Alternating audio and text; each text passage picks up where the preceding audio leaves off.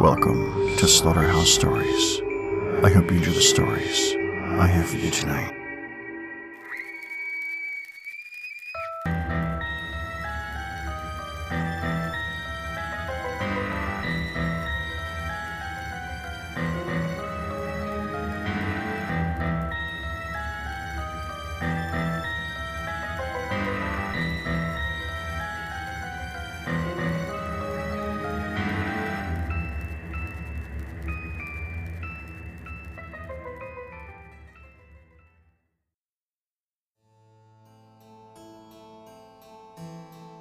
Hello to all you things that go bump in the night. Hello to all you humans as well. Welcome to the show that brings you creepypastas, short scary stories, and dark horror-themed poetry from all across the world. This is the Slaughterhouse Stories Podcast, episode 45, The Doll Maker. I'm your host and narrator, Ghost Train, telling you to lock your doors, get under your blanket, and keep the lights on. You can find the links to my socials in the show notes. Come, discuss all things spooky with me. And if you'd like to write in and have your email right on the show, email slaughterhousestoriespodcast@gmail.com with creepypasta requests, stories you've written, or your own real-life paranormal encounters. Before we get to tonight's first story, I'd like to ask you a favor.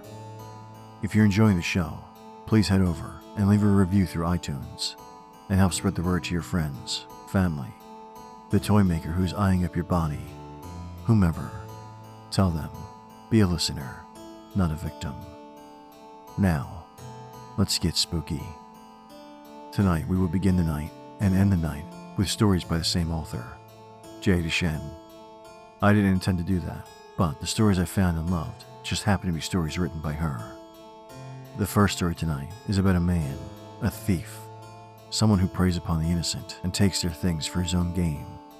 I know, it may not sound very scary, but you see, he's just taking advantage. It's a crime of opportunity. How he gets those opportunities, that's where the spooky side comes in. So settle in, get your crosses in holy order, and find out what is truly going on and enjoy I Break Into Houses.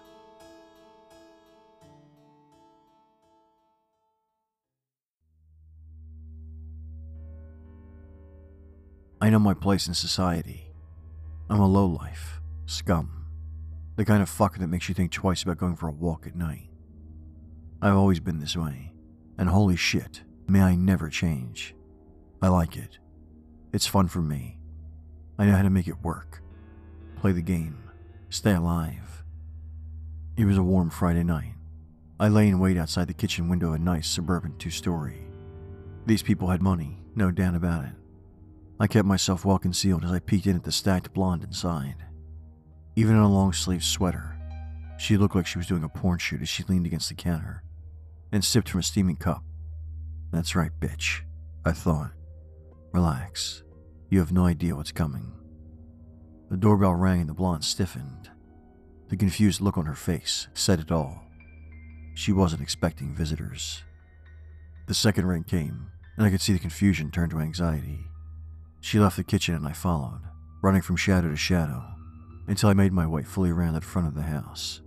There, still out of sight, I listened. The door opened. "Can I help you?" "Yes," said the man on the porch. "My car broke down just up the road. My phone has no power. I was hoping I could come in and use yours."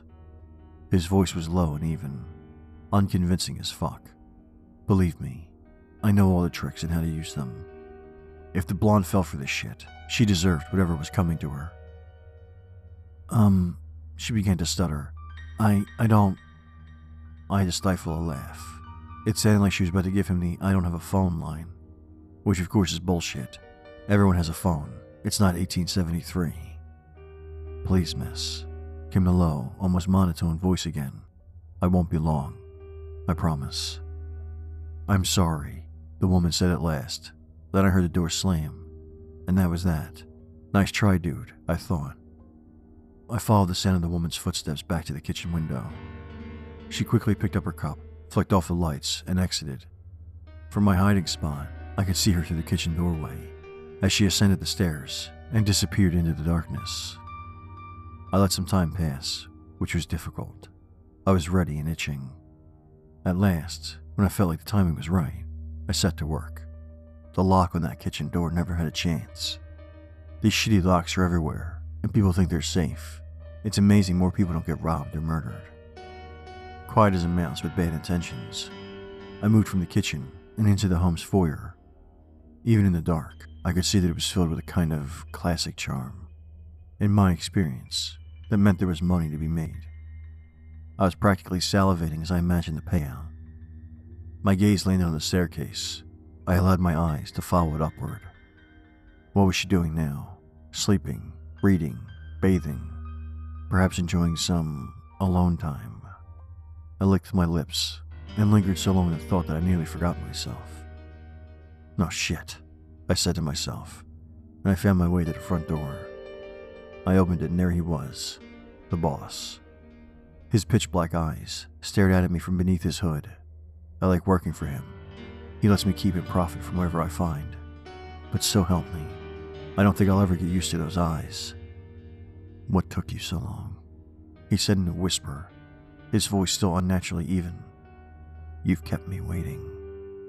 You know I like to make sure the coast is clear, I whispered back. He cocked his head.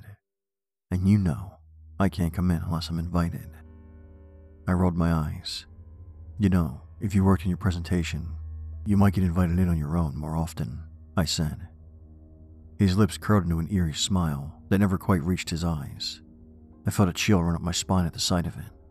But then, you'd be out of a job, he said. True, I managed. In any case, won't you come in? I stepped aside and allowed him passage. As he moved past me, his whole demeanor warmed. His shoulders hunched slightly. He brought his hands together in front of him. I saw a familiar glint in his cold black eyes. The glint of hunger. Another chill washed over me. Upstairs, he guessed. Yes, I said. He smiled again. This time, it was broad and genuine, revealing the long, sharp fangs that had descended on either side of his mouth. Delicious, he said, and glided up the stairs into the darkness. I tried to ignore the woman's screams as I searched through whatever drawers and cupboards I could find on the ground floor. He was tough, though. It sounded like this was a particularly brutal one, and the boss is usually so efficient. I'm guessing she fought. Poor, dumb bitch.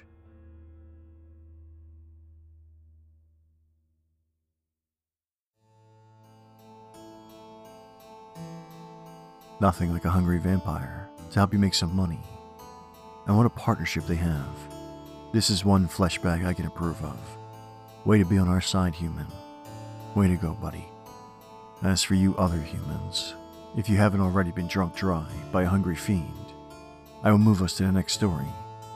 This one is about a student who finds herself in a new school. A school that has a haunting little secret. Rumors run rampant, but no one can say for sure who or what this haunting is. They just know it's always been there, and it's completely harmless. But is it really harmless? Turn your lights off and try to stay safe while you listen to The Girl in the Window.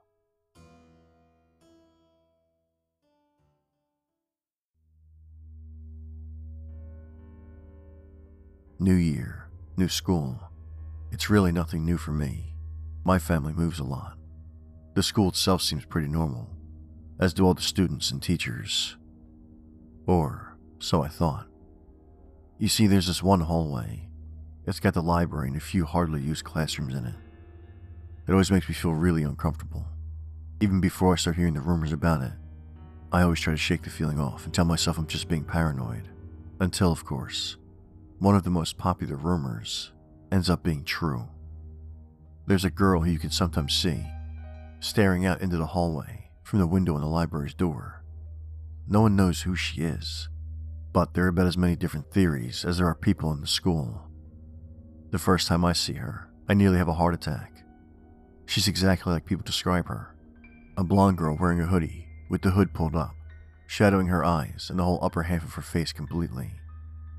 The lower half of her face suggests an expressionless stare aimed straight at the wall across from her, but I can still feel her eyes, burning holes through my skin. A shudder runs through my whole body, and I hurry to my next class. Weeks later, and I've gotten used to seeing her. She's got no effect on me anymore, and I don't even remember she's there most of the time. She also hasn't budged an inch since the first time I've seen her, and I'm convinced she's completely harmless. So now I'm on my way to my next class, and I happen to be passing through her hallway. Won't you join me?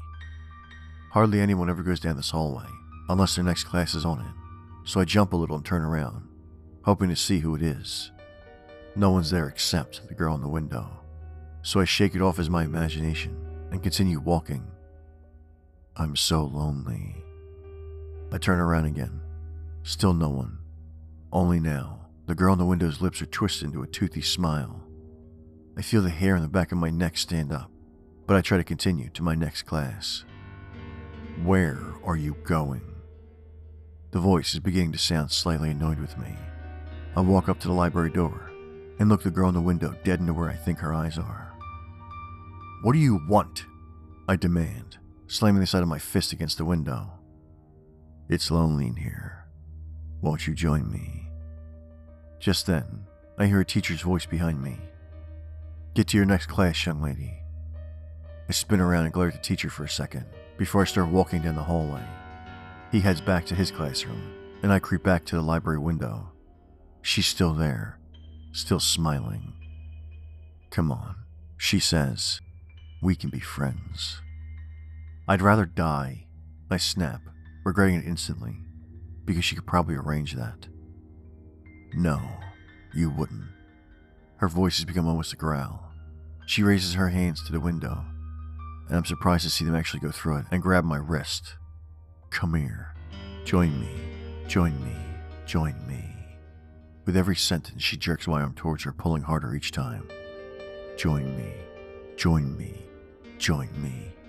Her hood falls back, revealing black hollows where her eyes ought to be. I let out a scream and pull against her as hard as I can. Stop fighting. Join me. Join me. Join me. At this point, she sounds almost like a dying cat, and her voice only becomes more horrifying as she repeats her words. Come on. Quit fighting. I continue screaming and pulling myself away with all my strength, but everything goes black before I can break free. When the darkness fades, I find myself standing in the library, looking at the window at the hallway. I can't seem to leave my spot, and I have little desire to for some reason. Over the next few hours, a handful of kids make their way past the library. None seem to notice me, except for one blonde girl with dark eyes, who stops and looks at me. Her lips curl up into a twisted smile.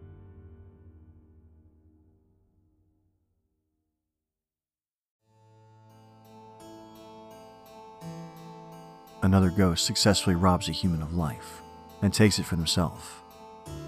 That, ladies and gentlemen, is what you call a hero. I guess I should give that a shot eventually. Try and steal some life away from some human who doesn't need it. But then again, I do love being the spooky motherfucker. So, maybe not yet. What I will do, however, is give you this week's recommendation. This week, just to go along with the first story we had, I'm going to recommend the novel Dracula by Bram Stoker, introducing the world to Vlad the Impaler, one of my heroes, who will go on to become the most famous vampire in the world. This is the book that basically started the pop culture vampire craze that has never ended. Almost everyone should know what this book is and what it's about. And if you don't, well then, go to Amazon or wherever you get your books and grab your copy of Bram Stoker's Dracula. And just as an added recommendation, you may as well go ahead and grab a copy of the movie as well.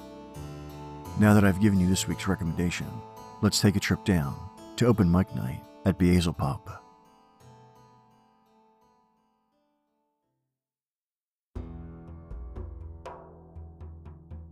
Welcome, fiends, to open mic night at Beelzebub, where we invite you to sit right here and go into the more poetic side of fear. Poems of murder, creatures, and ghosts. All the things that scare you the most. Tonight at the pub is two stories from the one and only H.P. Lovecraft. The first finds the speaker talking about his love for outer space, until what he thought he was looking at all of a sudden changes into something horrific. And then a poem about love, and about loss, and about the sea. Let the Lovecraftian rhymes grip you like Cthulhu, and enjoy Astrophobos and The Bride of the Sea.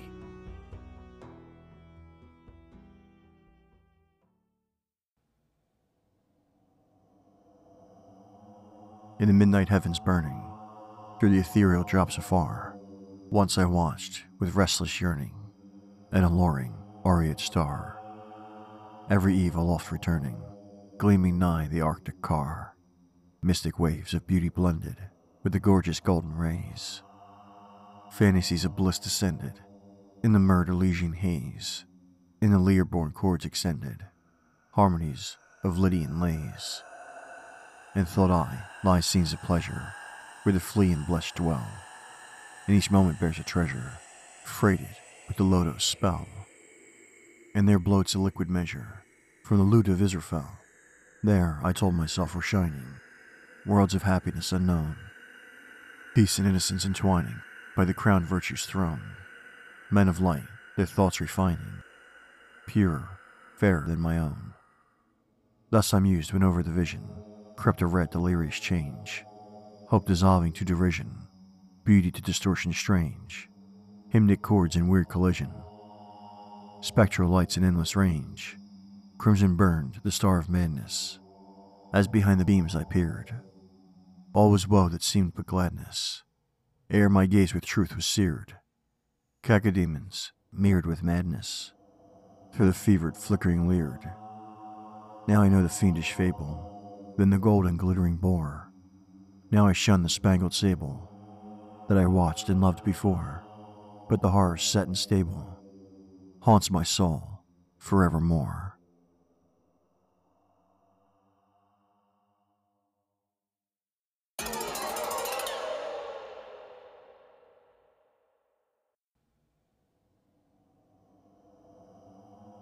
Black loom the crags of the uplands behind me. Dark are the sands of the far-stretching shore. Dim are the pathways and rocks that remind me, sadly, of years in the lost nevermore. Soft flaps the ocean of wave-polished boulder. Sweet is the sound, and familiar to me. Here, with her head gently bent to my shoulder, walked I with Unda, the bride of the sea. Bright was the morn of my youth when I met her. Sweet as the breeze that blew over the brine. Swift was I captured in love's strongest fetter. Glad to be here, and she glad to be mine. Never a question asked I where she wandered. Never a question asked she of my birth. Happy as children, we thought not nor pondered. Glad of the bounty of ocean and earth. Once when the moonlight played soft mid the billows, high on the cliff, over the waters we stood. Bound was her hair with a garland of willows, plucked by the fount in the bird-haunted wood. Strangely, she gazed on the surges beneath her, charmed with the sound, or entranced by the light. Then did the waves a wild aspect bequeath her, stern as the ocean and weird as the night. Coldly she left me, astonished and weeping, standing alone, mid the legions she blessed, down, ever downward, half gliding, half creeping, stole the sweet Unda in oceanward quest. Calm grew the sea, and tumultuous beating turned to a ripple as Unda the fair trod the wet sands in affectionate greeting, beckoned to me, and no longer was there. Long did I pace by the banks where she vanished, high climbed the moon, and descended again. Gray broke the dawn, till the sad night was banished, still ached my soul with its infinite pain. All the wide world have I searched for my darling, scoured the far desert and sailed distant seas. Once on the wave, while the tempest was snarling, flashed a fair face that brought quiet and ease. Ever in restlessness onward I stumble, seeking and pining, scarce heeding my way. Now have I strayed, where the wide waters rumble, back to the scene of the lost yesterday. Lo, the red moon from the ocean's low hazes rises in ominous grandeur to view, strange in its face as my tortured eye gazes. over the vast reaches of sparkle and blue. Straight from the moon to the shore where I'm sighing, grows a bright bridge made of wavelets and beams. Frail it may be, yet how simple the trying, wandering from earth to the orb of sweet dreams. What is yon face in the moonlight appearing? Have I at last found the maiden that fled?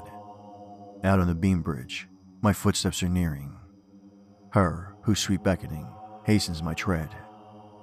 Currents surround me and drowsily swaying. Far on the moon path I seek the sweet face, eagerly hasting, half panting, half praying. Forward I reach for the vision of grace. Murmuring waters around me are closing. Soft the sweet vision advances to me. Done are my trials, my heart is reposing, safe with my Unda, the bride of the sea.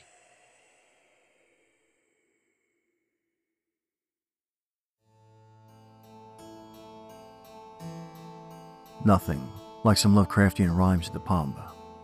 Even in the stars, humanity cannot escape the demons, the ones waiting to prey upon your fear and prey upon your soul. And all he ever wanted was his Unda, and in the end, that's what he got. The fact that he had to die to get her is irrelevant.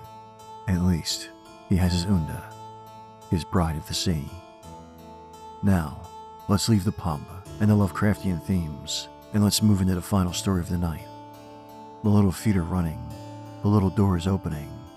It's time for us to enter the dollhouse.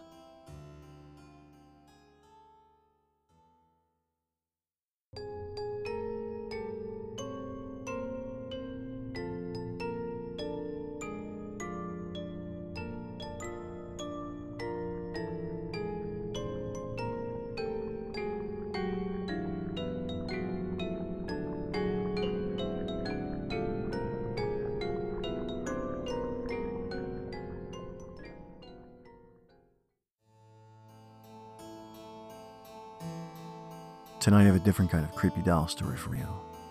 A Russian toy maker, just living with his wife and 6 daughters, is always trying to create toys that will bring joy to the children of the village.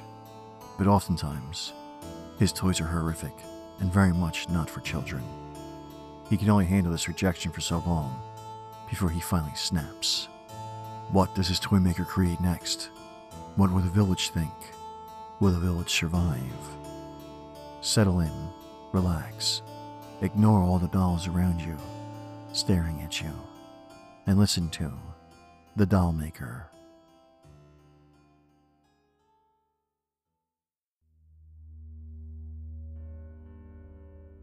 My great-grandfather was always a quiet man. For a fellow who'd spent the first half of his life in the USSR, you'd expect him to have some stories. And maybe he did. He just never told any of them, except for one. Once in the 1980s, when I was laid off, thanks Reagan, I picked up the side hobby of repairing antique dolls. My great-grandfather absolutely hated this, which made things incredibly difficult as I was caring for him at the time. One day, I'd finally had enough of his complaining. "Why?" I demanded. "What is your issue with dolls, Braid?" He took a deep breath and looked me in the eye. "You want to know why I hate those things so much?" "Yes," I pleaded. "Please tell me, I want to understand." He took a deep breath. "I have kept silent for so long, but you want to know, so you shall." He then raised his hand and wagged his finger at me. "But I warn you, Duragawai, you will wish you had not asked." The story my great-grandfather told me is as follows. When my great-grandfather was young, he served in the militia for a tiny village. From what I can gather, it was a relatively peaceful place. The occasional theft was all the militia really had to deal with. That is, until the incident with the doll maker. On the outskirts of the village lived a man who made dolls and other toys for a living. My great-grandfather described him as a friendly but odd man, with a wife and 6 young daughters. He was, I guess, an eccentric, who was always trying to invent new kinds of toys and games for the village children. It sounds like he could never get it quite right, and some of his creations wound up being the stuff of nightmares. He would take parts from a doll and use them to make trains. He would take out dolls' eyes and fill their heads with brightly colored scarves that children could, in theory, pull out and play with. But none of his ideas really took off, as you might imagine. The doll maker became depressed. He grew increasingly despondent. Eventually, he started wandering around the village, demanding that children take his toys and play with them. He would scream and cry if they didn't. The militia almost had to run him out of town. One day, as my great-grandfather was making his rounds through the village, he was approached by the doll maker's wife. "Sir," she said, "you must help me. I don't know what to do about my husband. He frightens me." My great-grandfather couldn't help but smirk. "He seems to frighten a great many people," he said, "most of them children." "You don't understand," said the woman, who apparently did not appreciate his attempt at humor. "Something is very wrong with him. He doesn't eat. He doesn't sleep. I have to force him to wash. And he goes about with a strange look in his eyes. He keeps muttering to himself, saying big and new. The children must have something big and new. And the way he looks at me, and at the children, I fear he may do something terrible." My great-grandfather now took her very seriously. According to him, she was nearly in tears now, and trembling. "Is he violent towards you?" he asked. "No," she said, "but I fear he may become so." "Well," he said, "you go straight home, and tell him that if he does not come to his senses and stop behaving in such a strange manner, the village watch will have to come and pay him a visit." As the story goes, the doll maker's wife looked skeptical, but thanked my great-grandfather nonetheless, and hurried back home. It was at this point in the telling of the story that my great-grandfather paused. I watched in awe as a tear formed in his eye and rolled halfway down his cheek before he wiped it away. Never before had I seen this man cry. It was quite some time before he resumed his tale. The doll maker was almost never seen after that. He didn't come out to the village square like he normally did. It was clear that he hadn't left town, because the lights would be on in his home at night. But his shop never opened again after that. His wife and 6 daughters could still be seen in the village, running their daily errands, but even they disappeared after a while. Everyone assumed the doll maker's wife had left him and taken the children. Other rumors began to swirl. Some people said the doll maker went completely crazy. Others said he was praying to Satan for the return of his wife. No one knew for sure, of course, and any attempt to make contact with him was met with a curt, "Go away, I'm busy." The villagers' curiosity about the doll maker was just starting to die down when suddenly one day, he threw open his front door. His skin was pale and stretched thin over his bones. Heavy bags could be seen under his sunken eyes. He looked like a walking corpse. And yet the smile on his face could not have been bigger. With wide eyes and a croaking, hoarse voice, he ran through the streets and shouted, "Matryoshka! Matryoshka!" He reached the village square where a crowd had gathered. There, he shouted to anyone within earshot, "Matryoshka, at last." And then, according to my grandfather, the doll maker fell to the ground and never moved again. It was confirmed soon afterwards that the man had died. The task fell, of course, to the village militia to enter the man's home to determine exactly what had happened. My great-grandfather said the first thing that hit them before they even went in was the smell. He knew that whatever they were in for, it wasn't good. Still, nothing could have prepared them for what they found. Upon entering his workshop, several questions were already answered at once. In case you didn't know, Matryoshka is a name for those Russian nesting dolls. The militia learned at once why this had been the doll maker's last word, and they also knew what happened to the man's wife and daughters.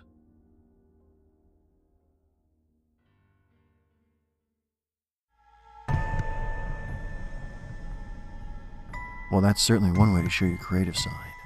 Make Russian nesting dolls out of your family. Yes, you may say he was clearly sick, or twisted, or fucked in the head. I just say he's an artist, and doesn't need to explain his art to you, human. Shame he can't make any more, but I wonder if his nesting dolls are on Amazon. But now, I believe that's enough scares for this week. I hope you will join me again next week for more stories that are sure to keep you afraid during the day and awake at night. Thank you for listening. I hope you enjoyed the stories that I had for you tonight. And until next time.